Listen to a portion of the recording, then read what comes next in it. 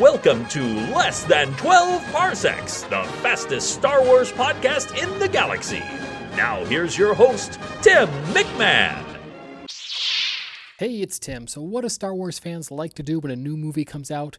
Well, they like to sit down and talk about it. Yeah, so that's what I've done today. I sat down with Ryan Dassing, friend of the show, a good buddy of mine now, and we went on for over an hour just hashing it all out, trying to figure out what we just saw. We recorded this about 48 hours. Yeah, 48 hours after we first saw The Last Jedi. So, we're a little hyped up on emotion, trying to figure it all out. We're maybe not the most articulate guys out there, but you know what? We're a couple of nerds having fun. So please sit back and enjoy this way more than 12 parsecs episode of Less Than 12 Parsecs. Like I said, it's well over an hour. And in fact, if you are the type who likes to enjoy geeky guys talking about Star Wars, I've recorded another conversation. You can find that one over on the Expanded Fandomverse podcast. I'll put links in the show notes. That's my old podcast I used to do with Jason Collier. Well, Jason and I sat down and we did the same thing. We chatted for an hour about what was going through our brains in reference to The Last Jedi. Sure, a lot of the things you hear today on this episode, I repeat over there, but you know what? Ryan and Jason, they both had their own interesting takes, so please check them both out. Anyway, here you go. Here's an hour and 20 minutes with me and Ryan Dassing, just chatting all about The Last Jedi. Enjoy. All right, Ryan, thanks for joining me here on the show today. Hey, thanks for being here, Tim. Hey, no, thank you for being here. All right, so the lead up to The Last Jedi, you were like really excited. That's the way it came across online. Tell folks about your anticipation level. So I've been really excited about it, and about the past week, I've just been like shut off. I've just had to stop thinking about it. I had to stop listening to certain podcasts. I just had to just wait for the day to show up before I saw the movie, before I got any further in. I even started fast forwarding through commercials when TV spots were coming up all over the place, just because I was like, I don't want to see this. I don't want to know this. I know it's not a spoiler, but I'm just done. I'm good. Yeah, you were pretty excited. That's the way it came across. And then you finally saw it. Did it actually? Before we talk about the film, what were your expectations going in? What were your hopes? What were your fears, impressions before you saw the film? So I had open mind. I said, okay, let's see what they show me. You know, especially with this whole, the Rian Johnson, he just got cleared for this new sequel, the new trilogy coming out after that. I'm like, okay, I'm thinking, am I going to see the best Star Wars I've ever seen? And I'm like, but don't build yourself up like that. You're just going to set yourself up for failure. So I went into it just open-minded, and I was just like, please, please, please don't tell me that Rey is the spirit of Palpatine, because that would just kill me. Like, I did not want that to happen. I didn't want a clone situation happening, because that would have turned me off completely, and I did not want to be turned off. Yeah, there were a lot of fan theories and expectations, and well, we'll get into that in a minute. But okay, so you went in, you saw the film. You've seen it, twice now already? I've seen it twice. I was supposed to see it 3 times, but due to inclement weather and my son getting an early dismissal, I could not see it that 3rd time, and I had to eat that ticket. Yeah. Not very happy about that, but yeah, I'll be seeing it. I'll be seeing it more. Yeah, I've seen it twice already. I was supposed to see it a 3rd. Life took me in another direction. I've only seen it twice so far. All right, so here's the big reveal. Drum roll, please. Mr. Ryan Dassing, what did you think of Star Wars Episode 8, The Last Jedi? I loved it. Awesome. It was Star Wars. It was Star Wars. And like I told you earlier, I do have my rose-tinted glasses, pun intended. And the first viewing, I loved it. It was so much to take in. It was just, are we doing spoilers or no? Yes. So listener, be warned, we're doing spoilers. I should ask that before we start recording, but all right. Everything was just so much information, so many questions answered, yet it still left some questions open. So after my first viewing, I gave it an 8. Just my jaw dropped. I cried when Luke died. I was just fragile. I was very fragile leaving the theater. And then I saw it the second time, and there were some things I didn't. Yeah, they were okay. Like I said, I love the movie. So after my second viewing, I think I can stand firm and say I give this one a 7.5 strong. Wow. I haven't myself thought about what sort of rating I would give it, but it is rather high. I will say, and I said this after Rogue One, that I always walk out of a film loving it, even the worst film of all time. I go to the Transformers movies just because I can walk out having had a good time. I'm the same way. Yeah. And as soon as I hear fans going, "Oh my God, it was the worst movie ever," I'm like, "You're not a fan. What's wrong with you? Come on, it's Star Wars." Right. But I do, in my opinion, and I know I'll probably get yelled at for, but I do think it was better than The Force Awakens, in my opinion, after 2 viewings. But I still stand firm that Rogue One had that more Star Wars feel than The Force Awakens and The Last Jedi. But I'm a member of the 501st, and I'm all about the bad guys, but I have this very soft spot in my heart for Luke Skywalker, and I just cried like a little fanboy sitting there watching him sit there and meditate and just disappear and his cloak just go off that cliff. I just lost it. I was like, oh my God. I thought he wasn't going to die. I thought he was just going to that took a lot out of me. And the movie was going to end. And I'm like, what? Just the roller coaster just had me. And it was great. And at any moment, I thought the movie was going to end, and it just kept going. And I'm like, good gosh, what else are they going to show us? I thought Finn was going to die. I'm like, oh my God, what's going on here? But yeah, like I said, I did love it. I am going to see it more. I'm not sure if my rating is going to go up or down, to be determined at this point. But if I can go into a couple things that I have an issue with, you can edit out if you don't want to hear it. But let's get to that. Let's get to that in a moment. Okay, yeah.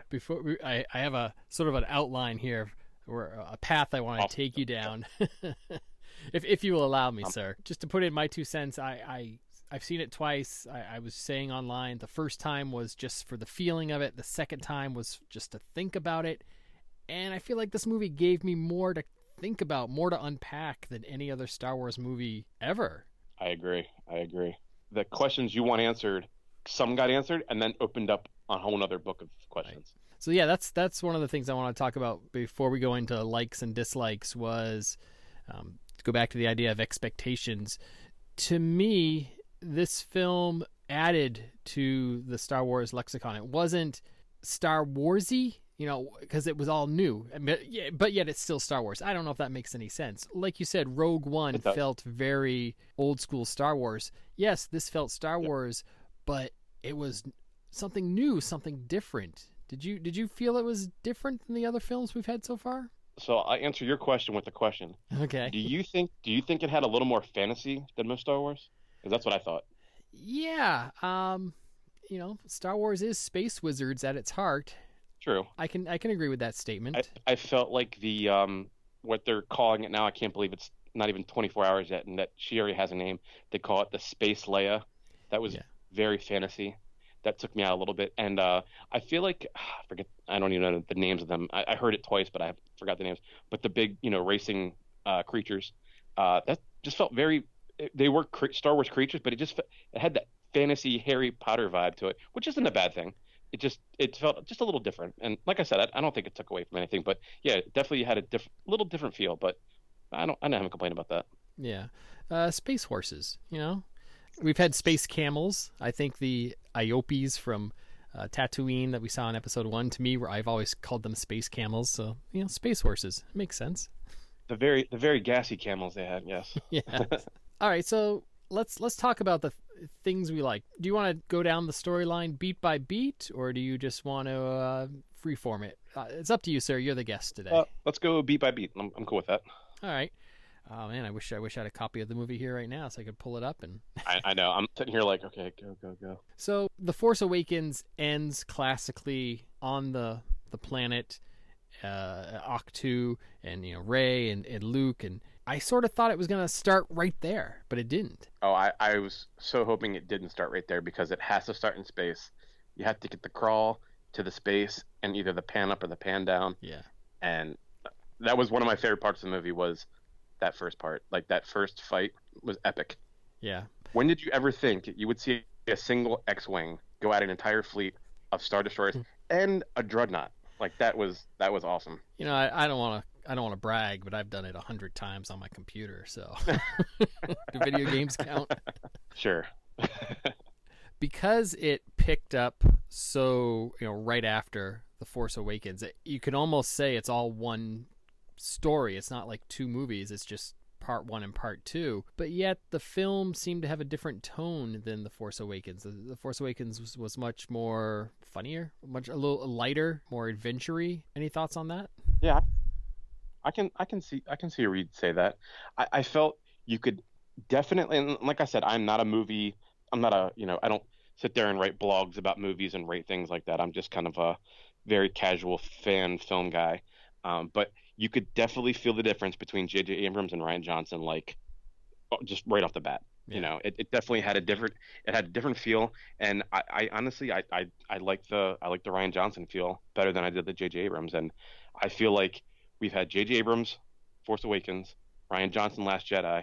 I think this J.J. Abrams for the next one could just be like the perfect equation, which fingers crossed that's gonna Yeah. happen. Speaking of tone, the J.J. Abrams one, like I said, was just, I think, the funniest Star Wars movie. And this one had some funny moments. And I think my favorite funny moment was pretty much the first scene where it's Poe talking to Hux over the intercom. I'm so glad you said that because that was so funny. They did a your mom joke within the first 5 minutes, and Yes. that was awesome. Hux just goes off on that. Just I'm gonna kill you. I'm slaughtering everything you've ever worked for. And yeah, I'm holding, please. That was it definitely had that whole like when Kylo gets Poe and says my talk, you talk, you talk. I don't know. I can't understand what the Yeah. apparatus. Like it definitely had that, and it like I said, I think there was a little too much comedy in my opinion, but that first scene that was hilarious. I You loved think it. you think there was too much comedy in The Last Jedi? I think there was too much comedy in Last Jedi. Really? I I the only complaint, like I said, I love that first part. My only complaint was when they showed the connection between Kylo and Rey, and they kept saying, "Why am I connected to you?" And then they did that whole like, "Can you put a shirt on?" Like that was just like, it took me like I'm wondering. I'm like, wait, why is this happening? Why is this connection? Why are they struggling to say what they really want to say?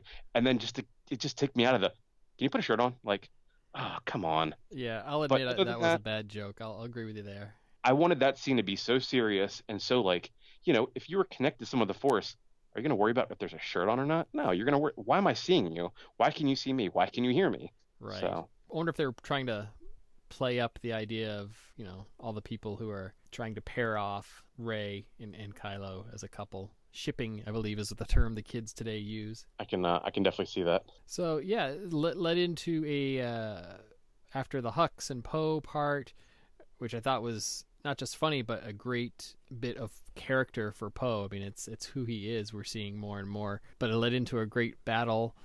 Those bombers were one of my favorite new tech additions to the world of Star Wars. I love Star Wars tech. That's like you. I'm a 501st guy I because I'm attracted to the tech of the Empire. But yeah, those bombers were classic World War II bombers in space. I love the bombers. That was such a great scene. And the fact that only That was one gets such a great through is scene. so much like the real world. I mean, the death rate on those bombers over Europe in World War II was atrocious. So And the one that Paige was manning definitely did the job. yeah, yeah. Speaking of new tech, the Dreadnought. What'd you think of that new ship? When that thing, like I said, I saw it so far. I've seen it twice in 3D. When that thing came at my face the first time, I just got this huge smile. That was so awesome seeing that come at me like that. Yeah, I love the I big loved it. gun that could just rain down hell from space. I love the commander too. He just was like, you would definitely think anyone commanding a ship like that was definitely that guy. I don't know who he was. I've never seen him before, but his voice, his commands was just like, I loved. I don't know what his name was, but that commander was awesome, and I want his outfit like tomorrow. Oh yeah, yeah. I liked him too. He felt like more of a real military commander, whereas Hux was more of like Yeah, he plays the politics side of. he was the PR guy. Yep, Yeah, the PR guy. yeah. Yep, definitely. So then to go along with the story, after that, the Resistance takes off, and then we cut to Rey and Luke picking up where we left off. What Oh man, that was that moment when he threw his lightsaber over the cliff? What did you think? with the entire audience I was sitting on. We all just cracked up laughing. Like that was like the last thing you would ever think to happen, and he just walked off with, "You're not impressing me. Bye." That was great. I loved it. I think it was the first time I've been in a theater where everyone gasped. I mean, literally was like, and then the laugh. Yeah. I mean, people were shocked because it was built up so much in the last 2 years, and it's no big deal. Everyone was worrying about, what's he gonna say, and he had that such crazy serious look on his face to see that lightsaber back in his life, and for it just to be like a, pun intended, just a throwaway. Boom, I don't care. It was Yeah. just like, where is this movie gonna go? Wow. So let's talk about Luke and Rey and her training through the whole movie. How did Luke in this movie compared to what your expectations of Luke was going to be? I always had the idea that it was going to be like the hermit Luke, the maybe a little two knocks to the left Luke, like a little crazy man hermit on this island. And we got a little bit of that, and the hesitation and the shut off from the Force, and I liked it a lot. He was just a guy. He just said, I came here to die. I came to the furthest part of the galaxy. I didn't come here for any reason at all. I came here to die, and the Jedi should end. I loved it. Like I said, I soft spot in my heart for Luke, and I thought it was great how he just put his foot down and was like, "I'm not training you. I'm not training you." And Yoda put up maybe 10 minutes of, too old. I'm not going to train him. And Luke was just like, God, it must have been at least 3 days at least where he was like, "You're wasting your time. I'm not training you." Yeah. I know a lot of people wanted Luke to come back and be all heroic again. But if Luke were to be the hero, then he would just sort of take over this new trilogy from the new guys. And it's definitely the story of these new characters. Original trilogy characters are just pretty much background because it's not their story. Rian Johnson did it the best by exactly what you just said. Rian Johnson did it the best by having Luke Skywalker, the legend, the living legend. He thought that was his downfall. And for him to embrace that and then to go off that, like that was so great. Like storytelling was awesome with that. Like he couldn't live up to the legend of Luke Skywalker, and that's what got people killed, and that's why Kylo Ren is him. He blames himself, and that takes him away from, the guy who's going to come in with a lightsaber and kill off the First Order. Like I love that the story writing of, how do you tell a story about new characters while having the legacy of Luke Skywalker, and then turn it around 360 to he doesn't want to be that anymore. Like that's his downfall. That's his weakness. And I thought that was great. And then he finally does decide, okay, Rey, I'll teach you the ways just to show you you're wrong. What did you think about that? I thought it was awesome the way he presented it to her. But in the back of my head, I'm like, look, you're gonna realize that they're probably gonna need you. Right. You're a little more needed than you think that you are. And his explanation about the hubris and about how he went back to how he kept the Jedi tech so sacred, and he said Jedi religion, and that might have been maybe the second or third time it's actually referred to as a religion seriously, not like a mocking, but like a religion in the saga. And for him to hold on to that and say, I'm going to show you why this doesn't belong, and the explanation of the Force, what do you see? And she's explaining how she feels inside, and him go, and he's like, and do you feel vanity and the hubris of the Jedi? We're the ones that brought this whole thing down. And I thought that was a great explanation, and definitely looking at it from a different point of view, which is pretty cool. Yeah, I agree. I'll have to admit, before he said he was going to train her, I was thinking of how Yoda trained him. So, when he's going off to hunt fish and he's climbing the mountain and she's following, and he's, going to milk that sea cow thing. I thought that he was beginning her training already. We have to address the elephant in the room. What's the that? Blue Sorry? milk. Come on. I said we have to address the elephant in the room here. The blue milk coming from that. Come on. That was an awesome touch. Yeah. I laughed. That was such a fanfare. Here you go, guys. Here's some blue milk. And it was gross too, which is awesome. It was really gross, but really awesome. Sorry. Yeah, no, that's okay. But yeah, I thought he was secretly training her. Like, if you can follow me up this hills and, cross this chasm on the stick, and, that seemed like a Yoda type thing to me. But it turned out he was just living his daily life. That's just the way he was living. And he has a lot of time, apparently, as Rey would say. Oh, yeah. So one of the things I find interesting is, in the prequels, they set up this very structured way to become a Jedi. You're training for years from pretty much as an infant on. And then Luke, he had like a couple days on Dagobah, maybe a couple weeks tops. And Rey, same thing. Just, she got like 3 lessons and a couple of books she stole from the planet. Spoiler alert. What's your take on that? I know, a lot of people who are prequel fans are like, oh, to become a Jedi, it has to be structured and serious. But a lot of folks who are more original trilogy is like, no, it's spiritual, and you just have to let yourself feel it. What's your take on the 2 ways to become a Jedi? So, yeah, I agree with you. I'm original trilogy, so I feel like Luke becoming a Jedi and having his trials and failing and still becoming a Jedi within, a couple days on Dagobah. The same way with Rey, learning 3 lessons, and, you get this whole people that complain about the whole Mary Sue conflict, and I don't buy into it. And I even saw someone say, wait, if she grew up on Jakku her whole life, how does she know how to swim? I'm like, oh my God, people, come on. You're going a little too deep on me. Come on, let's take it from the surface. Let's just embrace this. But yeah, I think I was not turned off that within 3 lessons, she got that much stronger with the Force to the point where she could go against Kylo, she could go against Snoke, and then she could, return to the Resistance afterwards. I wasn't, there was no thought in my mind where I didn't think that she could handle what she was handling. So like I said, I feel like when we go from the trilogy all the way through to the sequel trilogy, as less and less as it goes, you realize that whole structure of a Jedi from the Old Republic to the prequel trilogy, it becomes less, as a religion, as an art, as you can't be this if you're not this, to the point where you have possibly a one morning training exercise. It didn't take me out of it at all. I think I liked it the way it was, and I think it's good going forward with that. I feel like a lot of the people, Luke, Kylo, Rey, they were born with this, with the Force, with the sensitivity that they don't need this, from infant to adult strict code of the Jedi that they had back then that they have now. So yeah. I'm okay with it. Now, another part of her training that I've been thinking about that I haven't really worked out in my head yet is the whole idea, the classic scene from the trailer where Luke says, I've only seen this power once before. I wasn't afraid, and I am now. The whole part where she's like feeling the dark side, it doesn't put up any resistance to it. What was your take on that? So my initial reaction to that was that she was so comfortable with the light side of the Force that she was almost just as comfortable as the dark side of the Force.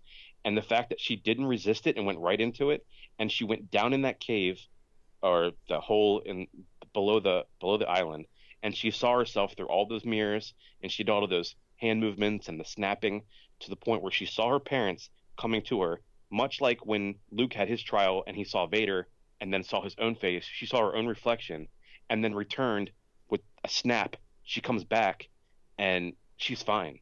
She's not angry. She's not throwing a fit. She's not questioning. She just thought, I saw this and I saw that. And then Luke was the one saying, I can't believe you didn't resist that. She didn't have a problem with it. She had a less of a problem with it than he did. And I feel like that shows that she's just a more balanced Force user than Luke was. The Skywalkers always struggle with the light and the dark, and Rey was fine with both, and she still stood her ground. She didn't change her theory about how she wanted, she wanted Kylo to change, but she never went to that dark side, and she went in that cave where she didn't, he told her not to go or resist, and she was fine with it, and, saw herself in her own reflection and came back. So I just think that I think they're trying to show us that she's a very well-balanced Force user, and I thought that was awesome. Yeah, I like that. I can see that. It gives me something to think about. I was thinking that, in a way, it showed that Luke, again, wasn't a great teacher, because before that moment, he never explained to her the dark side leads to problems. Yoda told him, the dark side, it's easier, it's more tempting, but it leads you down a bad path. She didn't know that. She was just like, oh, he's just telling her to reach out and feel everything. Well, she was feeling everything, the light, the dark, and everything in between.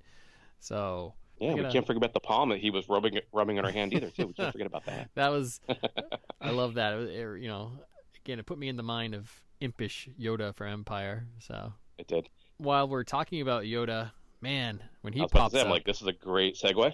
Yeah, great segue. I loved every moment of Yoda. I loved it. They used the actual puppet, and then they CGI'd the face. It wasn't the original trilogy Yoda, and thank God it wasn't the prequel Yoda from Episode 1, but I loved it.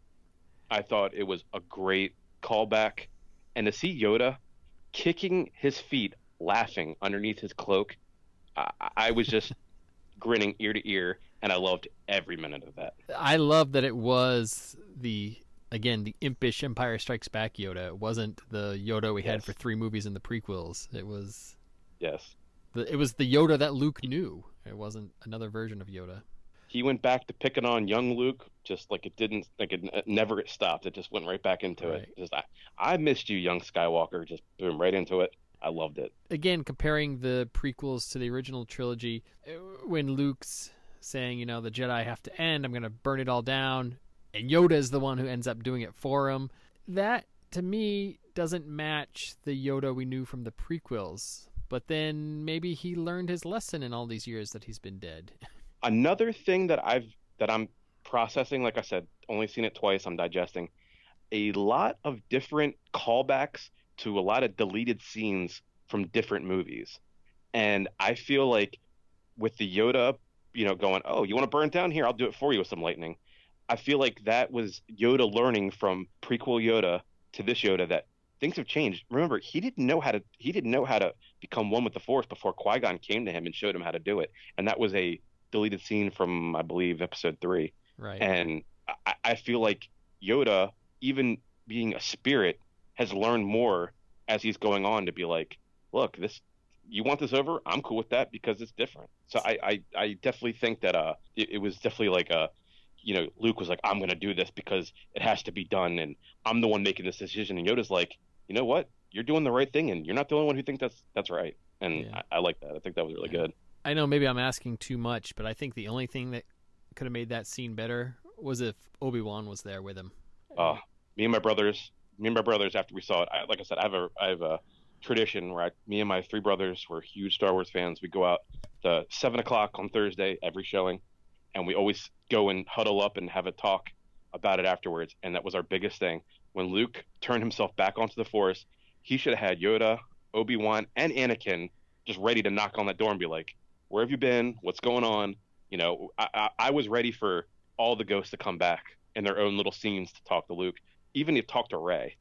And like I said, it wouldn't have put me off. I would have thought seeing Obi-Wan or seeing Anakin would have been awesome. Yeah. But like I said, having that little callback to Yoda, I think it was great. Yeah, I know. I guess beggars can't be choosers, So. Yep. So to go back to the movie storyline, at this point, while Rey is off training, then the fleet is just keeping pace ahead of the First Order fleet. Did you ever watch Battlestar Galactica? I did not. It really reminded me of the remake of Battlestar Galactica, but I'll have that conversation with someone else who knows the references. So I'll save it for another time.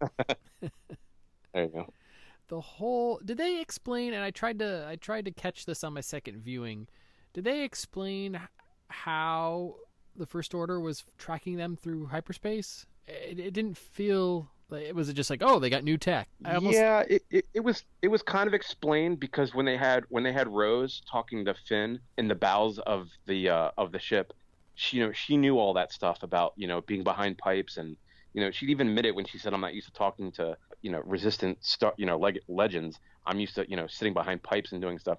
When she was talking about that, she was saying how that's new tech. She pretty much just said it just like that. It's new tech, but it's not impossible. And she said that it has to come from the first ship, and that's the one that's tracking through hyperspace.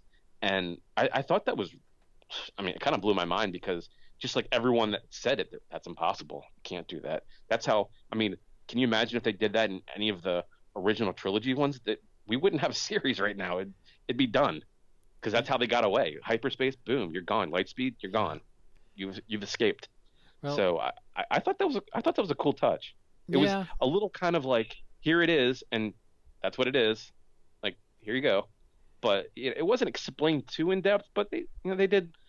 It made sense to me, especially once Finn and Rose got on to the First Order ship, and they went into that room, and DJ cracked it and got into that room right before they got busted, and I think it made sense. I liked it.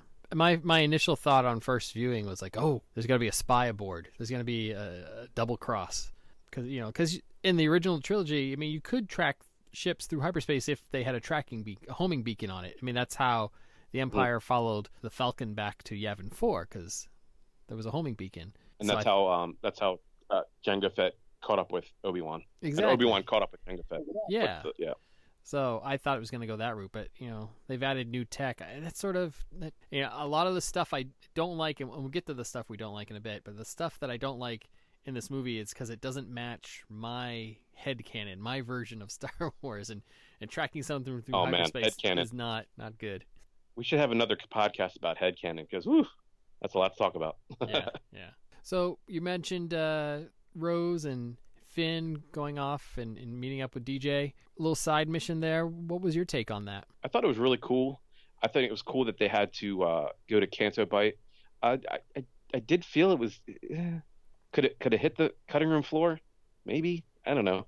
I thought seeing all those different aliens and the ships, and I thought it was beautiful, like the landscape and the casino, and I thought it was beautiful, but maybe just a little too much filler. I don't know. I think it could have taken a little bit off of that, but I thought it was good.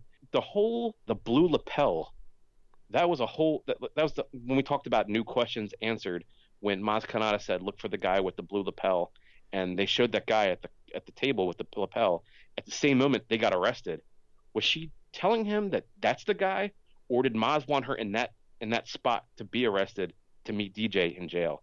That's one of the questions that's been yanking at me going, wait, was she just trying to get them in that spot? Well, sir, it's your lucky day. I have an answer for you. I have a legitimate real-world Star Wars answer for you, because I purchased the Last Jedi visual dictionary and started reading through it today. And that man with the pin on his lapel was the master code breaker.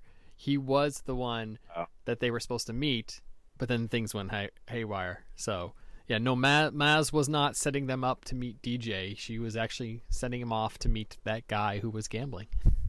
Wow, that's cool. I like that. In fact, it had a little cute description of the guy. It was like, no one knows his real name. He's just the master code breaker. His real identity is out there, and if you can break his code to learn his identity, then you become the new master code breaker, So it's sort of like that's pretty cool. It's a title that gets passed down from character to character. So they were looking for number 1 and they got 1A.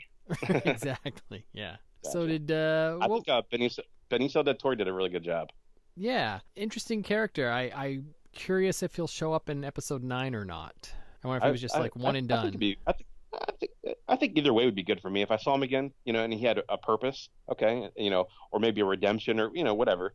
And if he didn't show back up, I'm okay with that. I thought he did a good job, and he was definitely like I wouldn't say the Han Solo of the movie, but definitely hey, I'm in it for the money, and whoever's throwing it at me, that's who I'm going with. And I thought it was cool. It kind of showed Finn and Rose that when he called it the machine, and it kind of opened their eyes to like, yeah, this isn't just about your heart and your resistance. It's about survival. It's about whoever's going to get up first is who I'm going with. Yeah, I and I'll get to this at the end, but my guesses for episode 9 is I don't think we'd see him back. It'd be sort of odd that they need another code breaker again, and they went back to this guy. I mean, they could go back to this guy.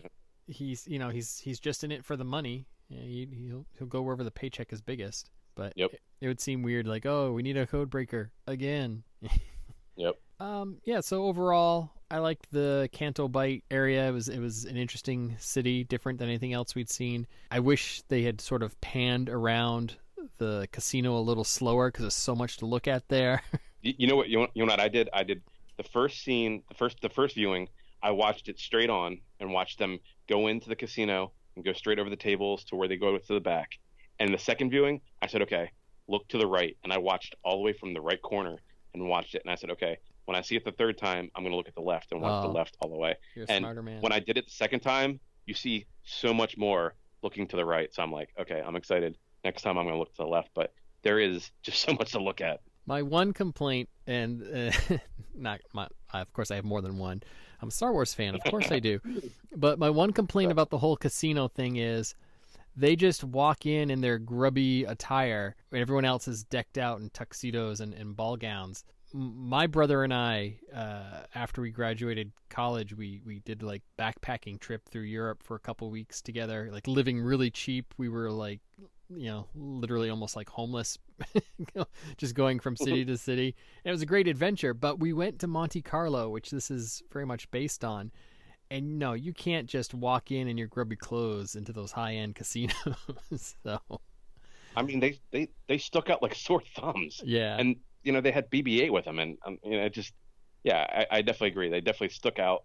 They were not blending. They, especially with Rose, walked in with a chip on her shoulder, and she kind of just had that look about her the whole time she was there, and yeah, they definitely stuck out. They didn't blend in at all.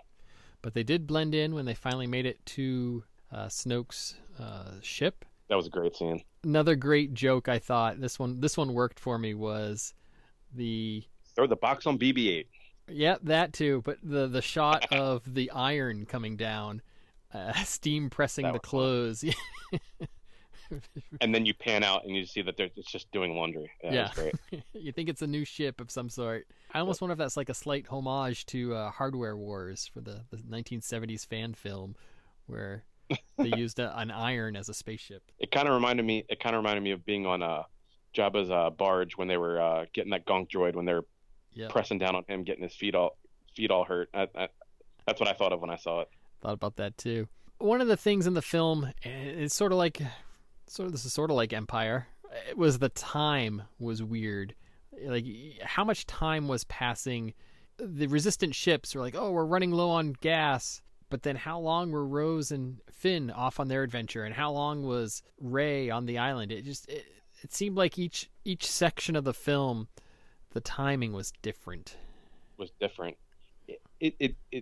completely agree. It felt like Rey was with Luke way longer than Finn and Rose were on Canto Bight. And then even shorter time, you felt like maybe it was 12 to 16 hours of them being out in the middle of nowhere with the First Order just, playing, cat and mouse with them. Right. So it was kind of like, that definitely in my mind was, going, the timing was just like, I felt like when I left the theater, I felt like, did we just watch like a month worth of Star Wars? Because it felt like a month with the training and the rain and Luke's scheduling, and then you have Snoke and Kylo and Hux going through that whole. It definitely didn't match up at all. Yeah. And it's one of those things that you don't realize sitting in the theater just watching it, but when you come out and you start thinking, going, wait a minute, how long was I watching that for? It definitely seemed different time. It definitely seemed like different timing. Yeah.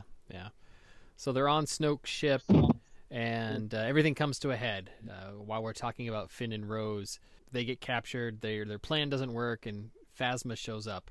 What's your take on Phasma these days? I loved her scene, her kind of redemption, and a lot of people are complaining that she was just another one and done, and I don't think so. I think it was great, and I loved her fight with Finn, and we got to see that eye come out, and then her death was I thought her death was awesome. Yeah. The eye showing reminded me of when Rebels, when Vader's mask gets cut when he's fighting Ahsoka, and you see the eye, and then the death of Into the Fire, and reminded me of when the Grand Inquisitor died in Rebels in season 1. Yeah. Just going down, you see that scene, and I thought it was awesome, especially with Finn standing there, goes, "No, Rebel scum." I thought that was pretty cool. I'm not ready to say she's dead. I think they could very much somehow bring her back in the next one. I mean, if she was able to get off of Starkiller Base while it's exploding, why couldn't she get out of the ship in the middle of all that fire? And you are not the first person to say it to me. After all the Facebooking and Instagramming and Twittering I've been doing in the past 48 hours, you're not the first person I hear to say that. I don't think Phasma's dead. So who knows? It's definitely a good theory.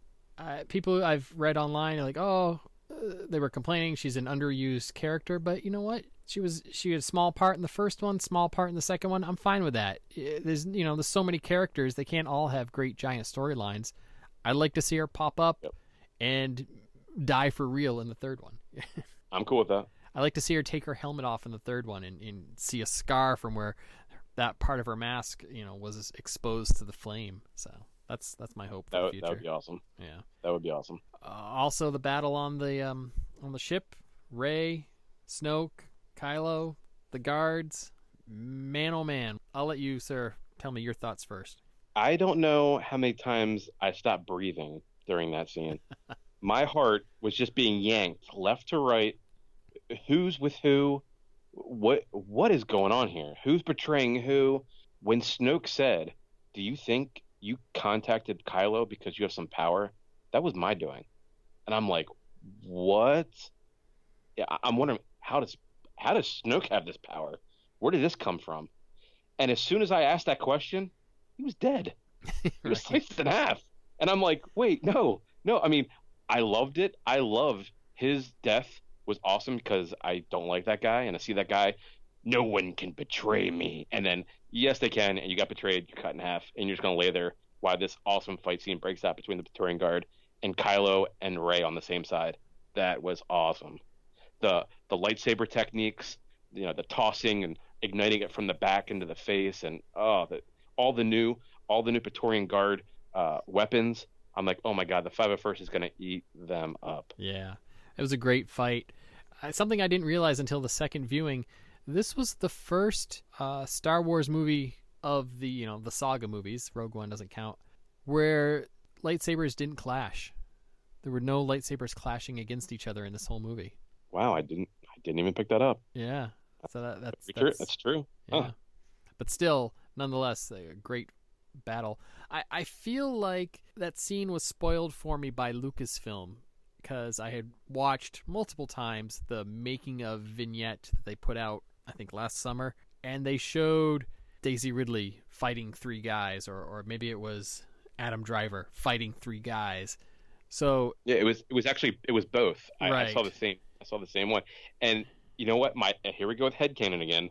And my headcanon goes, well, here we go. Rey's gonna fight the Knights of Ren, and here we're gonna see it. And sure enough, I'm kind of glad that it was something different. So in my whole head, I'm thinking the whole time, okay, we're gonna meet the Knights of Ren. We're gonna see this whole fight play out, and I was glad that it was something different. So yeah, I saw the exact same thing you did, and it didn't spoil it for me because I had no idea the Praetorian Guard were going to be used. I thought they were going to be, background characters just like the Imperial Guards and Right. The original trilogy.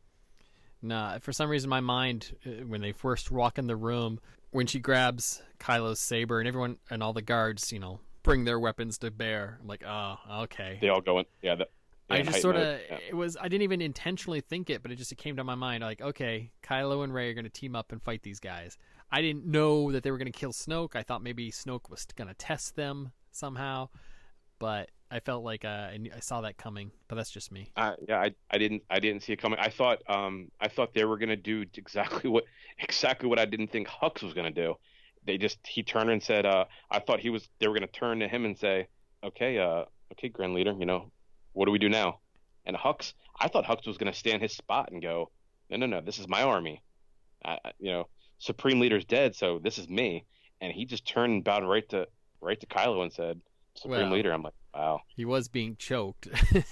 He knew he was outclassed 1-on-1. True. I just thought he put up a little bit more fight. We saw them going back and forth. They were like the teacher's pet in The Force Awakens with, oh, I just did something to please the teacher. Oh, I just did something better.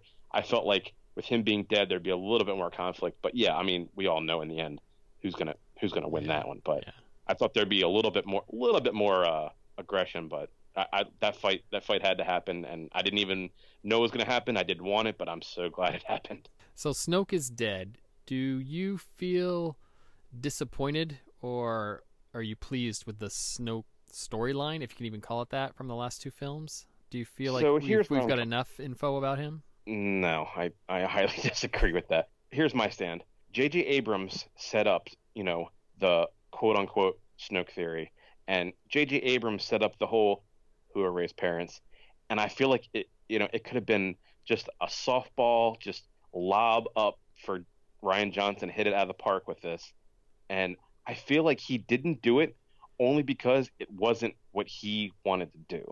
I felt like it was like, oh, you want to know who Snoke is? Well, guess what? You're not going to know who he is. That was just a whole 2 years of you guys wondering some stupid questions we didn't want you asking.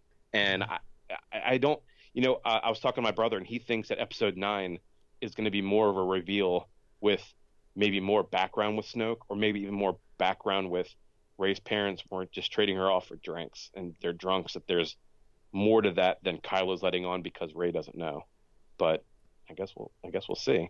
Yeah, I'm sort of okay with Rey just being someone unrelated to anybody else. Not to jump ahead in the movie, but the final scene with that little kid who has Force abilities, again, just some kid. If you think about that little kid, you think about Rey, you think about Anakin, they're just all slaves, they're kids with crappy childhoods, and the Force is there to help them cope, or I don't know. I think maybe I'm overthinking this, but my point is, I'm okay with Rey not having famous parents. Yep, I'm totally with what they're giving me about Rey's parents being drunks and they sold her for drinks. I'm okay with that. Okay, cool. If that's what you're telling me they are, I'm okay with that. I don't need some crazy backstory, and I don't need Rey to be a Skywalker. I don't need to be a Solo. I'm cool with what they've put on the plate for us. I'm okay with. I don't need to read between the lines. I don't need to overthink. I think for what they gave us, I'm okay with. I will say, though, when Kylo was saying to her, "You already know who your parents are. Just say it. Just say it." I thought he was going to say something like, "Just say it, sister." But no. I was on the edge of my seat with all the questions Kylo was setting up Rey to say. Do you remember when he was saying, "You killed Han Solo"? Or no, she said, "What you did will never be forgiven." Say it. For what did I do? When I was thinking in my head, did he not kill Han Solo? I said, there's a whole theory about Han Solo igniting Kylo's lightsaber so he didn't have to do it to turn to the dark side. And that seed of doubt was planted in my head when Kylo was asking Rey, "Could say it." I'm like, oh my gosh, are they going to reveal this right here?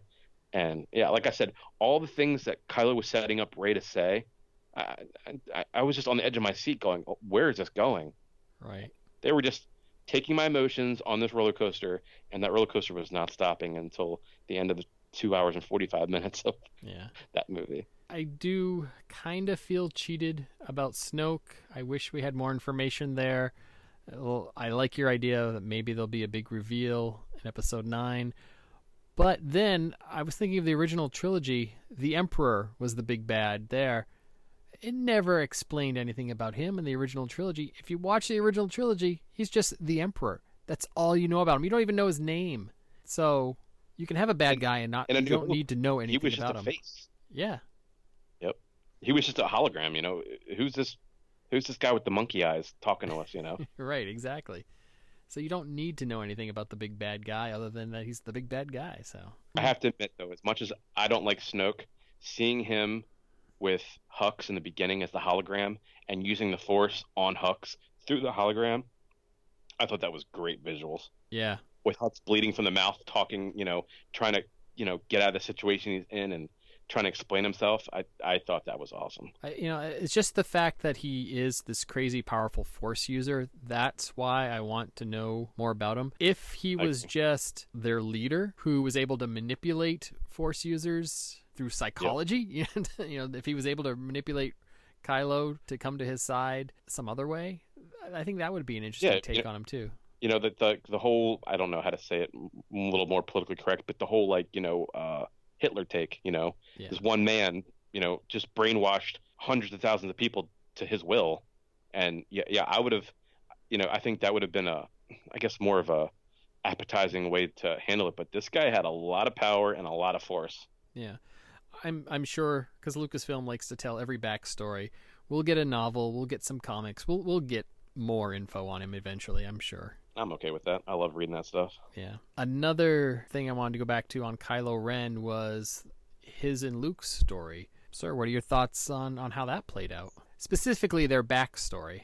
Their backstory and their flashbacks. Oh gosh, it was visually stunning, and it played perfectly with the storytelling of there's three sides of the story. There's my side, there's your side, and then there's the truth. And to see all three of those played out, and they took us through, they strung us through all three of those. At first you're like, oh my God, Luke's the villain. And then you're like, wait a minute. No, it's Kylo. And then you're like, wait a minute. Kylo's right because he looked at Luke as the bad guy. I'm like, whoa. It was great. I love seeing, and I mean, come on, we have to talk about it, right? The igniting of the green. It happened. Yep. I don't care if it was a flashback. They ignited the green, and man, I had a smile on my face. Oh yeah. Those flashbacks, it made me feel sad for Luke. It made me, he said, I looked into his heart and Snoke had already turned him. But still, it made me feel so bad for Luke that he would, even for a second, be at a point where he contemplated what he contemplated. I can see why he was a broken old man now. And it played perfectly into the struggle that every Skywalker has between the light and the dark. For a brief second, Luke had that dark side. I need to end this, to kill him right now, to end what could happen, and then stop himself. But Kylo caught him in that brief moment and did what he did. Yeah, it was awesome. Like I said, it was great Skywalker storytelling. I loved it. Yeah, man. That struggle in that family will always compromise something, and I'm glad it got played into this, and especially with Luke not saying one word in Episode 7 to be, I wouldn't say Luke's movie, but for the most part, we got a lot of Luke Skywalker, some great Luke Skywalker. I thought it was awesome storytelling. Not just great storytelling. I was very impressed with Mark Hamill's performance. I worried. I thought he was going to maybe be a little hammy going into this, but I think he pulled it off great. He did awesome. I do see where you're coming from, with all the interviews before and the little, his Twitter his Twitter alone is just hilarious. And yeah, I could see where you'd be, worried about, hamming it up for the camera Hamill. And, no, I saw the older broken version of the Return of the Jedi, Luke Skywalker, and that was awesome. Yeah. So then I think it brings us we're almost to the end of the film. We got the final battle. New character we haven't touched on was the Admiral. Small role, small part. What did you think of the Admiral and her sacrifice at the end? So my personal feeling on her was I liked it. There always had to be someone to put somebody else down, to say, I know more than you, know your role, with Poe Dameron. And I was definitely okay with how it went out. And then I left the theater and I had a talk with my brothers, and my one brother said, how am I supposed to feel about her? She comes in as a hard ass, and then she goes, I like that guy. And then she sacrificed herself for the Resistance, and we're supposed to think she's a hero? I've known this woman for 5 minutes, and I don't care. It's kind of like, I know that she had a lot to do with, I think she was in a couple novels before the movie came out. I didn't read them, but I heard the summary of them on Star Wars 7x7. Alan Voivod, shout out. I heard he was talking about him, and so I know that she does have a backstory where I knew, but a casual fan walking in, they're meeting Laura Dern for the first time since Jurassic Park. Yeah, I don't think they gave her enough clout. I don't think they gave her enough substance to really feel for that character, and as soon as you start liking her, she's dead. And yeah, I think she did a great sacrifice, and I just didn't think there was enough build-up. She was for Carrie Fisher. I'm sorry. She was for Leia, and then she was against Leia. Then I'm better than Leia. Then I'm friends with Leia. Then now I'm dead. So I don't know. I think it was a little too fast. Yeah, I can agree with all that. Not enough substance. Yeah, not enough substance to really get a good grasp on Commander Holdo. I feel like her character, it wasn't about her, but it was more about Poe's, how he saw her. Yeah, I feel like her being there was more of a character development for Poe that we didn't get in Episode 7. Because, behind the scenes, Poe was supposed to die on Jakku when they crashed with Finn. His character was done. He was only supposed to get Finn from the First Order and then die. But because of Oscar Isaac's performance and all the fanfare going on with the film, they kept him in to now where he's, going to be in Episode 9. And he wasn't supposed to go any further than the opening of Episode 7. So I feel like they needed to do some more character development for Poe to, how they said, not everything's solved by jumping in an X-Wing and blowing things up. It kind of taught him, as much as he wanted this to do it on his own, but when she took over after Finn initially failed after being caught, and she got those transports gassed up and gone, it kind of showed Poe that, okay, fine, maybe I'm not always right. Maybe I needed to work on my leadership skills. So I feel like her being there was just kind of a more character development for Poe, and I'm cool with that. I think it was good. Yeah, I agree with that. And I can see Poe in the future being the leader of the Resistance, working his way up the chain and being one of the top guys. I agree. But the way the Admiral took out the fleet was spectacular. I thought. Visually, in Attack of the Clones, my favorite of the prequels, I know people hate it the most, but it's my favorite of the prequels, when those sonic charges go off that the Fets have, I didn't like that. I didn't like the way everything went silent. But this time it worked for me. It worked really well. I agree. The silence of her going through light speed through a Star Destroyer, that was awesome. And it took out all those other ships. It was just, and the silence was so long. And the first night I saw it, just the whole audience, you could just hear people going, "Oh my God, what did you, oh wow." It's just like whispers, but the whole, you could hear everybody. It was great. Yep. So that brings us to the final battle on Crate. Let's talk about the military side before we talk about the one-on-one battle. What did you think of the walkers and the speeders? I think from watching the previews and seeing all the things with the skis, I really just did not like the look of it. I didn't like the feel of it. It just felt like they were just doomed to begin with, fighting against the ATM-6s, the AT-ATs. They just, it just felt like a one-sided, like, how are they going to get through this? And then when we see it, those things were supposed to be junk. Those things were supposed to be rust buckets. I mean, Poe put his foot through the bottom like Flintstones trying to stop the thing. So at first I was like, I don't like that. But the fact that it was kind of showing them, we got to make with what we got, and we got nothing. So we just have to just go. And just to see that play out, I thought it was pretty cool. They definitely had like the weird, the cockpit was to the left, and they all just, they were just sitting ducks. And I liked it was kind of like the good guys versus the bad guys, the David versus Goliath, like just kind of the way it's set up. And man, I don't know about you, but I thought Finn was a goner. Yeah, I knew they weren't gonna built that scene up, and I knew they weren't gonna kill him off. But still, yeah, I thought it was gonna be. He'd end up like he ended up at the end of The Force Awakens again. I started going through my head. Here we go, headcanon again. I started going through my head as he's charging the battering ram laser. I'm like, wait a minute. Okay, what did I see in the previews? Oh my God, I think I've seen it all. Oh God, I think this is Finn's end. He has nothing else, nothing else I can remember to go forward with the film. And I'm like, does he make it to episode 9? I'm like, oh my God, I think he's gone. And then, boom, he gets saved by Rose. One of the things before I saw the film, I was thinking about how this battle was going to go. I knew they had those giant new walkers, and I knew these speeders, these skimmers were really supposed to be crappy. Like, how are they going to win? I'm like, well, they might not win, like they didn't win at Hoth, but they gotta do something. And so my theory was those stabilizers they drag were gonna kick up huge plumes of dust, and it was gonna just obstruct all of the visuals, so the First Order wouldn't be able to see them as they snuck away. I thought, that was my theory that, of course, didn't end up being true. Hey, it worked in Rebels when Captain Rex did that with his ship. Yeah. And they were fighting on that one planet. Also, for some reason I had it in my mind that the new walkers were supposed to be fast or faster because they were, simian. They were like gorillas. I thought, okay, we're going to see these things trot and move, but no, they just plodded along. So yeah, they didn't move any faster than the AT-ATs that were very small in comparison, next to them. Yeah. But then that brings us to the final confrontation between Luke and Kylo. Oh, Come God. on, tell me what you thought.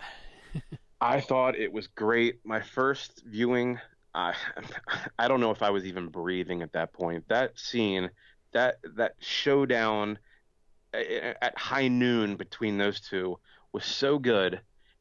And he put the First Order on hold and said, no, I'm going down there, shut these doors. This is going down right now. I'm like, oh my God. And I couldn't ask for a better fight. And I'm watching the fight, and I'm watching, I knew with the whole, when they were blasting him and he came back, I'm like, here you go. This is it. And upon second viewing, before we get the twist, the second viewing, when you walk on Crate and you slide and you move, that sand kicks up and you get that red dust to go across. If you watch it again for the second, third, fourth time, Luke never makes an impact on that sand. Kylo does. Yeah, I did not notice that the first time. I noticed that his beard. Yeah, I didn't either. I noticed his beard was darker, and he had his old lightsaber. So I'm like, okay. My thought went, okay, he's using the Force again, so it's rejuvenating him. he's not haggard because he's got the force flowing through him. So that's why his beard is darker, and he doesn't have the green lightsaber. He's just got the blue one. Like, well, we saw the blue one get broken, so maybe this is another one. Those were the clues that should have set me off. What's that? Yep, I didn't even put that together as where Kylo and Rey broke the saber, and then out of nowhere he pulled it out. It just with everything going on, it didn't even cross my mind that, hey, wait a minute, how'd it get fixed? Yeah, I also thought there was let me backtrack a second. There was a poster. I think it was an official poster for this film from China, and it had X-Wings on it, but it was the old style X-Wings, not the modern X-Wings. So I thought, okay, they've put out their call. The Resistance has put out their call for.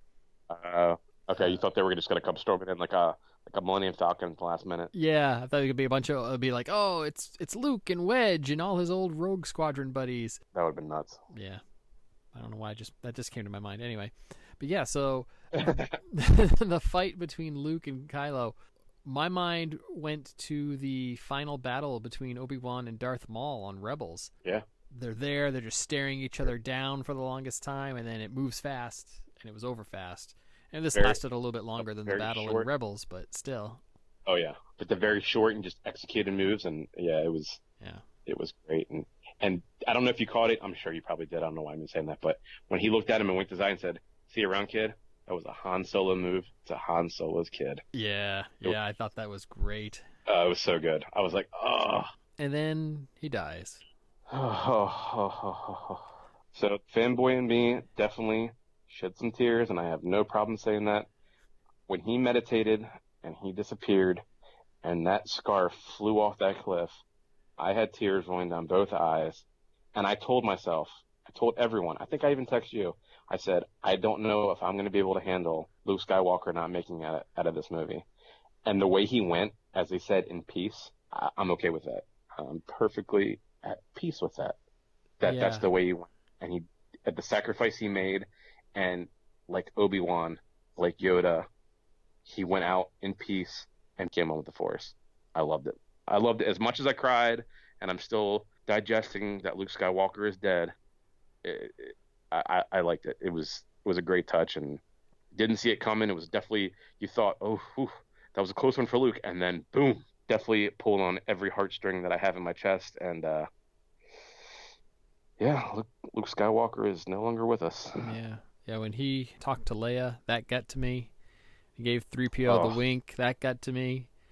And then when he was gone, it was like, just it was a blow to the chest. But if I have to say I loved it, I loved how he did it. He sacrificed himself, but it wasn't on the battlefield. It was on his own terms. And honestly, I keep saying about what I think of Episode 9. I could see him coming back as a ghost in Episode 9. He told Kylo, you know what? You get rid of me, I'm going to be there, buddy. I'm going to be I'll be with you forever. He said, "I'll see you around, kid." We're gonna see Luke come back in Episode 9. That's gonna happen. Yeah, I have no doubt in my mind that's gonna happen. But we cannot forget the big thing here. One of the most touching lines of the movie is when Luke grabs Leia's hand and says, "Remember, we're not always gone." And not only was he saying, "Carrie Fisher, we're thinking of you." Not only was he saying, "My sister, it doesn't matter if we're gone," he left Han Solo's hanging dice from the Falcon in her hand. So you're getting all three of those at the same time, and oh my God, how touching was that? Oh yeah. Oh yeah. It was beautiful. It was. You're hitting all those things. I'm like, oh, he's talking about Carrie Fisher. Oh no, he's talking about Han. Oh, he's talking about his sister. I'm like, he's doing it all at the same time, and I want to know, and I don't know if you know or not, I want to know how many reshoots are done where they used Carrie Fisher, where they used a stunt hand where Luke was touching her hand when she was in a coma, and when she was on crate in the behind the door before he went out to fight Kylo. If those were reshoots, because the way it was shot, it just didn't look like her hands.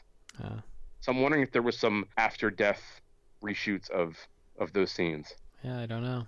They claim all her stuff was done, but little inserts. I don't know if they would count that. How are they going to kill her off in episode 9? That's a job for much smarter people than me. I mean, like, is it going to be in the crawl? I mean, how do you? And I was reading some things in Entertainment Weekly, and Lucasfilm was told from Carrie Fisher's family that she's not to be CGI'd in episode 9. Yeah. So you can't do that whole Rogue One. Hope they don't want her doing. They don't want them doing any of that, even for like a opening sequence death scene for Leia. They can't. Like, how do you do that? That's probably one of my biggest questions in 2 years as we go forth and watch that movie is how do they play that off? My one theory I've heard someone put out, and of course it's just a fan theory, is like episode 9 there could be a big time jump. Like it could take place 5-10 years after this movie, and so they could refer to her in past tense and just not have to explain it. But I mean, I don't know. That's kind of an awesome theory, and I feel like just you hearing that for the first time from you, that might be the only way they can play that out. Yeah, it's not my theory, but it works. That's the first time I've heard it, but yeah, I mean, my mind's been baffled. I'm like, how do you can't kill Princess Leia off camera? Like that can't happen. Yeah. While we're talking about it, and since it's something I keep bringing up, what are your expectations of episode 9? Where do you see them going? How do you see them wrapping up this trilogy? I'm such at a loss of words when it comes for a question like that at this point. I have some theories and I have some maybe hopes, but I feel like they kind of were hitting hard about them reaching out to the galaxy for people like sympathizers and people in the different parts of the galaxy to come help them. And my biggest thought was, and I was like, oh, this is such a fanboy wish, but can you imagine like Lando going, I got your message, I'm here. Yeah. Having Billy D. Williams show up and help out I mean, what is the Resistance down to? 25 people at this point? They need all the help they can get. Oh, so having and everyone goes, where's Lando? He was one of the biggest parts of this. I mean, he was Gold Leader in Return of the Jedi. He was a big part of the rebellion. Why is he not part of the Resistance? Where is he? So I feel like it would be a perfect time. And Billy D. Williams has said, I'm in. I'm waiting for the call. So Yeah. I feel like it would be a perfect time to, make all those fanboys happy and put him in and bring him back for the Resistance that needs everything they can get to have a leader like him come back and, maybe make him a little crazier than, like Luke was, and still smooth, but a little crazy. And, I'm cool with that. I think that'd be awesome to see Billy D back in the Cape. Where do you think they go with Kylo? Who knows? I mean, he is the new Supreme Leader after all. He's the new Supreme Leader, and I've said on your podcast before, that man has no redemption. That's not happening. That's not happening. I'll go on record again saying he's a dead man walking. He's not getting redemption for anything. And as much as he came close to it in The Last Jedi, nope, he's not getting it for the next one. Yeah, he did come close to it. I was fooled a few times along the way. I thought so was I. Thought Rey was going to be able to pull him over. When Snoke was belittling him and just pretty much just calling him just a punk in a mask, I was like, he could turn. Yeah. Especially after killing Snoke, I'm like, yeah, this is a possibility. I also have this really strong feeling, and I don't know, maybe it's just because I've watched too many movies in my life, but did you feel at one point that maybe Rey and Kylo were brother and sister, and we just don't know that yet? I did. Know that yet? I did get that feeling like that was gonna be the twist when he's like, I know who your parents are. I thought he was gonna. Yep. And in episode 7, one of the first things Kylo said to Rey, you think he's a good father? He'd let you down just like he let me down. And Han had that guilty face every time Rey said something in episode 7. When she said, when he said, what's your name? And she said Rey, and he got that look on his face like, that's not your name. And when she said, I've never seen such green in the galaxy, he had that guilty look on his face like, yeah. You should have known there's green in this world, but you don't, because I did something, or I didn't do something, or he just had that, and he offered the job right away. Hey, I won't be nice to you, but I'm offering you a job, and Chewie kind of likes you. And then I just kept thinking, there's something so strong behind that. Why is the Force connecting us? And there is something there, and I can't put my finger on it, but being a fanboy and a Star Wars fan, the only thing I can think of is their long lost brothers and sisters. I definitely will completely shoot out the whole they're gonna be, a romantic thing. I don't think that at all. Yeah. The only thing that keeps me being 100% behind the idea of them being siblings is just I don't see Leia giving up a child. Why would she do that? And even if she did, why would she go on for this long without telling her? Right. Yeah. When she came such close to death twice around Rey, with and putting so much faith in Rey with the beacon and sending her off to find Luke, like she'd at least say something. Yeah. But yeah, there's something there. I think they drove the point home with why are we connected? Not just because we're in a movie together, but there's something that they want us to question with why are we connected to the Force? When Rey is new to the Force and Kylo's not new to it and he's strong with it, why do they have that, direct connection where they can talk to each other at any given moment? Well, Snoke claims he set him up for that, so. Very true. Very true. Where do you think Rey goes at the end of the next film? She sets up the new Jedi Academy that Luke couldn't do? I mean, she does have all the Jedi books. I think so. I think that's a definitely good assumption, and I feel like just with a desperate state the galaxy's in, yeah, they're gonna need there's gonna be some recruitment. They need something, and they said it best at the end when they said we're all together, and they showed everyone just it was kind of like it definitely tied back into the end of Return of the Jedi where everyone's dancing and clapping and having a great party and just to see R2 with Chewie and Poe, and Poe does that introduction to Rey, and you're like, oh my god, I forgot they've never even met each other until this moment. And I feel like that setting up was like, there may be 25 of us, there might be 20 of us, but we're all we got, and we got to make this work to go, to get to the next level. And I think recruitment, and I mean, they even set it up with the little boy in the stable with the, as he grabbed the broom, he brought the broom to his hand from the Force, and he had the ring, and he flashed at the end. Was like, I mean, that's such foreshadowing of, I'm going to join the rebellion. Yeah. I took that scene to mean that, yeah, there's hope out there. Not just for the Resistance, but for the Jedi and all of that. But not to end this conversation on a low point, but let's cover some of the things we didn't like, because you're covering some ground of some of the stuff that I didn't like. But I'll get to that in a minute. So besides Space Leia, I think we both thought that was a little too much. What else did you not like in the film? My only other complaint, I felt there was just a little too much comedy, air quotes, a little too much shtick. I think having funny parts to soften the blows of the hard parts is always a good thing, but just to have too much of it, it didn't put me off, but just because there was a point in time where I'm watching the movie and another joke came, and I'm like, I honestly said to myself, I don't know if I said it out loud, but I said, come on, really? It needed, for all the lows, it needed a funny part, a joke. I like, one of the best parts of the comedy, air quotes, that I thought was a good part was when Luke meets up with R2 and he says, oh, it's been good to see you, and I wish, I could tell you what this means to me. And then he flashes the Princess Leia from Episode 4, and he goes, "That was a cheap move." I thought like that great. Like I thought that was great, but just some of the over the top. And like I said, I'll go down. I love the Porgs. They were great comic relief. I just felt like they were just utilized a little too much, and they were definitely cute. They were definitely comic relief. Just a little too much Porg. And I'll go down saying, Return of the Jedi is my favorite movie, and I love me some Ewoks.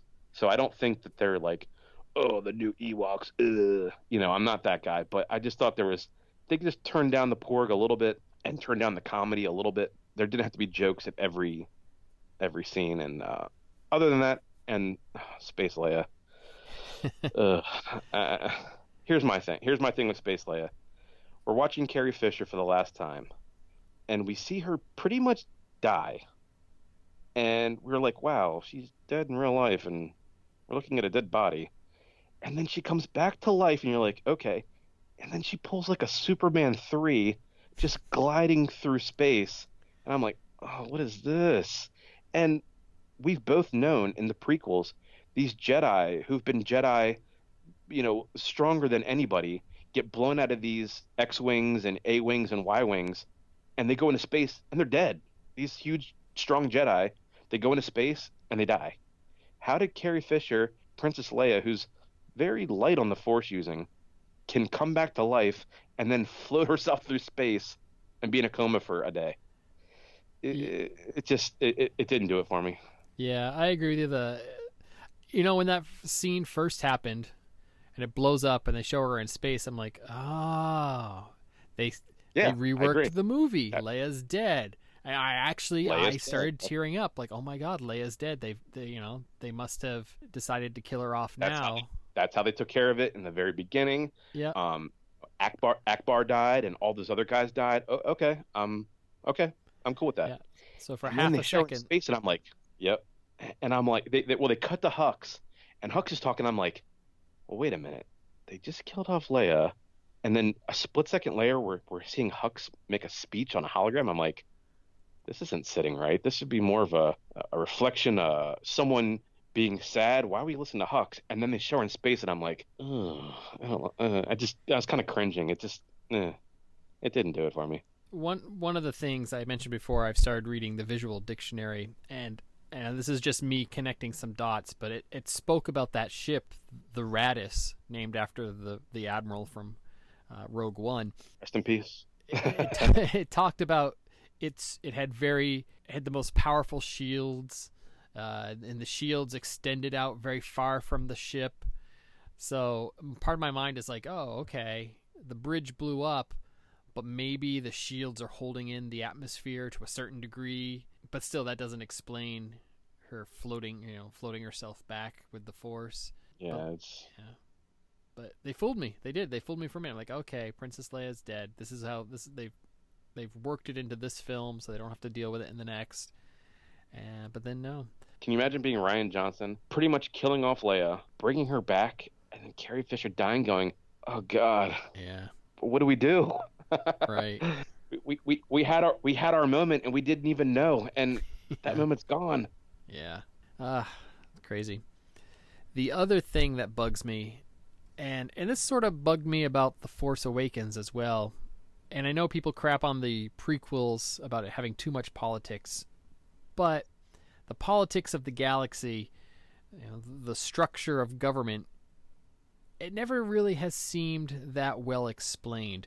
I have this thing, and I've mentioned it before on the podcast, I call the mom test. Can my mom watch these movies and understand the full story, meaning she doesn't have to read the comic books and the novels and everything else to understand everything? With the original trilogy, you could just watch the films and you understood, oh, there's an empire, they're bad, rebellion. It's very basic. With the prequels, there was so much that was messy there that you had to read all those extra books and comics to get the full story, that it didn't work for a lot of people. Now with The Force Awakens and this movie, again, the structure of the galaxy in the films never felt that clear. There's a republic, but the resistance, are they part of the republic? Are they different?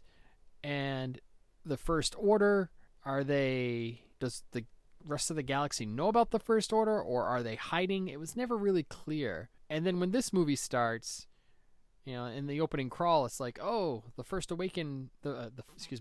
Order is taking over the galaxy because the Republic has been blown up. I don't know, it doesn't work for me. And then to go to the end of the film when the resistance is down to, like you said, 20, 30 people, again, it doesn't work for me. Wait, there's politics in the sequel trilogy? Yeah. But there's it's not laid out. No I love novels that have maps at the beginning. When you read a book, it has got a big map at the beginning, so you know where everybody is and what they're doing. And the movies, to me, have not done a good job of explaining the situation. And I know there's a lot of extra books I could read, and I am very far behind in my reading, but still, there's that mom test. Can the average viewer watch this and understand what's going on? And I don't know if that's possible with these two movies. No, the answer to your question is no. A mom cannot watch these movies and get from point A to point Z. And my father is proof in the pudding that he went to go watch Rogue One and fell asleep within the first 15 minutes. And he is not a Star Wars fan by any stretch of the imagination. And he goes on record saying, Star Wars sucks. And and that was Rogue One. And I wouldn't even address the sequel trilogy to my father because he would just be lost. But I'm on the opposite side of the spectrum of you with when it comes to politics. I'm not a political guy. I could give a rat's ass about politics, but I feel like there's got to be something. There's got to be some kind of structure, and I don't feel there's any. It's just when the Republic's gone, and they still address it. We don't have the Republic fleet. We don't have the support of this, and I totally agree with where you're coming from, and being on the opposite spectrum of politics to what, because I thought there was way too much politics in the prequel trilogy for my liking. Yeah, and me too. To go from that to none, there's got to be a happy medium somewhere, and they do have it in the sequel trilogy. Like I said, the original trilogy, it gives you everything you need. You can understand the chessboard and who's who and what's what. But I mean, and of course I've worked it out because I'm a Star Wars nerd and I've read the stuff and I've worked it out. I know what's going on, but in the films, again, it just doesn't pass that mom test for me. And then in this movie, the Resistance, again, down to 30 people. It's just... And the sad part of it all is, if they go, you know what? We had a big complaint about politics. If they put any kind of clout into politics in episode 9, that's just going to... You're going to go, wait, what? Right. Well, why do you care now about politics? I feel like they just kind of have to go with the flow and just be like, we got to stop the First Order for some kind of reason. Yeah, maybe it's not politics isn't the right word. Maybe it's more like structure of the civic Yeah. government. You know, the bureaucracy. I agree. Yeah. Who plows the roads? Who picks up the trash? There's a reason why we need to get to a certain structure that the First Order is avoiding us from getting to destination, as opposed to, a president, governor, Senate, yada yada yada. Yeah. I feel like we're trying to maintain balance in the galaxy to get back to some kind of peace and normalcy, and the First Order is stopping that. Like, I definitely think structure is a better word than politic. Yeah. And that's my complaint, because it just doesn't. The last two films just don't match up the way I imagine the Star Wars galaxy, from having read years of extended universe stuff and reading comics and playing games and all that good stuff. It just, the way it's laid out, it just these two films almost make the galaxy seem smaller in a way than the prequels did and everything else that's come in the last 40 years. Yeah, but I mean, here's my theory, and I'm a very optimistic person, and you're an original trilogy guy like me, and less than 10 years ago, Tim, me and you were depressed because guess what? Star Wars was done. Right. We saw our last movie. We had all of our conclusions and our thoughts and our the way we thought about things. It was done, and we're still getting Star Wars. And I don't care what comes out, and I don't think, and it could sound so cliche, I don't think there could be a bad Star Wars movie in my book, because it's still Star Wars, and it's still here, it's still coming, and Star Wars is going to outlive you. It's going to outlive me, and I'm okay with that. A friend of mine, that's awesome, and I think that's almost a perfect way to end this podcast. I just want to end with a quote that a friend of mine posted today along the lines of what you just said. She said, "No Star Wars movie will ever suck because it's just one chapter in a much bigger story that I love dearly. Some chapters may be better than others for sure, but the overall story will always be awesome." I couldn't have said it any better myself. Yeah. That's beautiful. So on that note, Mr. Ryan Dassing, thank you for coming on Less Than 12 Parsecs. Well, actually, we should call this much, much more than 12 parsecs tonight. We'll call this the Kessel Run. How about that? We'll call it the Kessel. There we go. Do you want to plug anything? Tell folks where they can find you online and anything like that? I'm a pretty regular dude, but if you want to follow me, I'm on Twitter. It's rdizzy, RDIZZY. And I'm on Facebook, Ryan Dassing, and I'm part of the old line garrison of the 501st Legion, so if you want to see cute pictures of my kids and me as a TIE fighter, just go in there and follow it out. And I put some pretty funny memes from time to time. So, like I said, nothing really. But, yeah, if you want to follow me on Twitter, it's at rdizzy, or on Facebook at Ryan Dassing. Great. Well, thank you, sir, for coming on the show tonight. It's been a pleasure, Tim. I love talking Star Wars with you. Anytime.